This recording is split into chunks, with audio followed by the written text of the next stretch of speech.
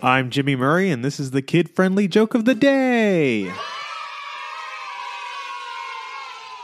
Today's topic is Drax from Guardians of the Galaxy.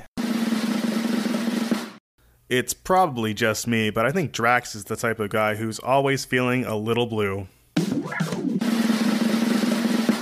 Drax has a big role in Star Wars Episode 9, Rise of Skywalker. He'll be a Star Destroyer.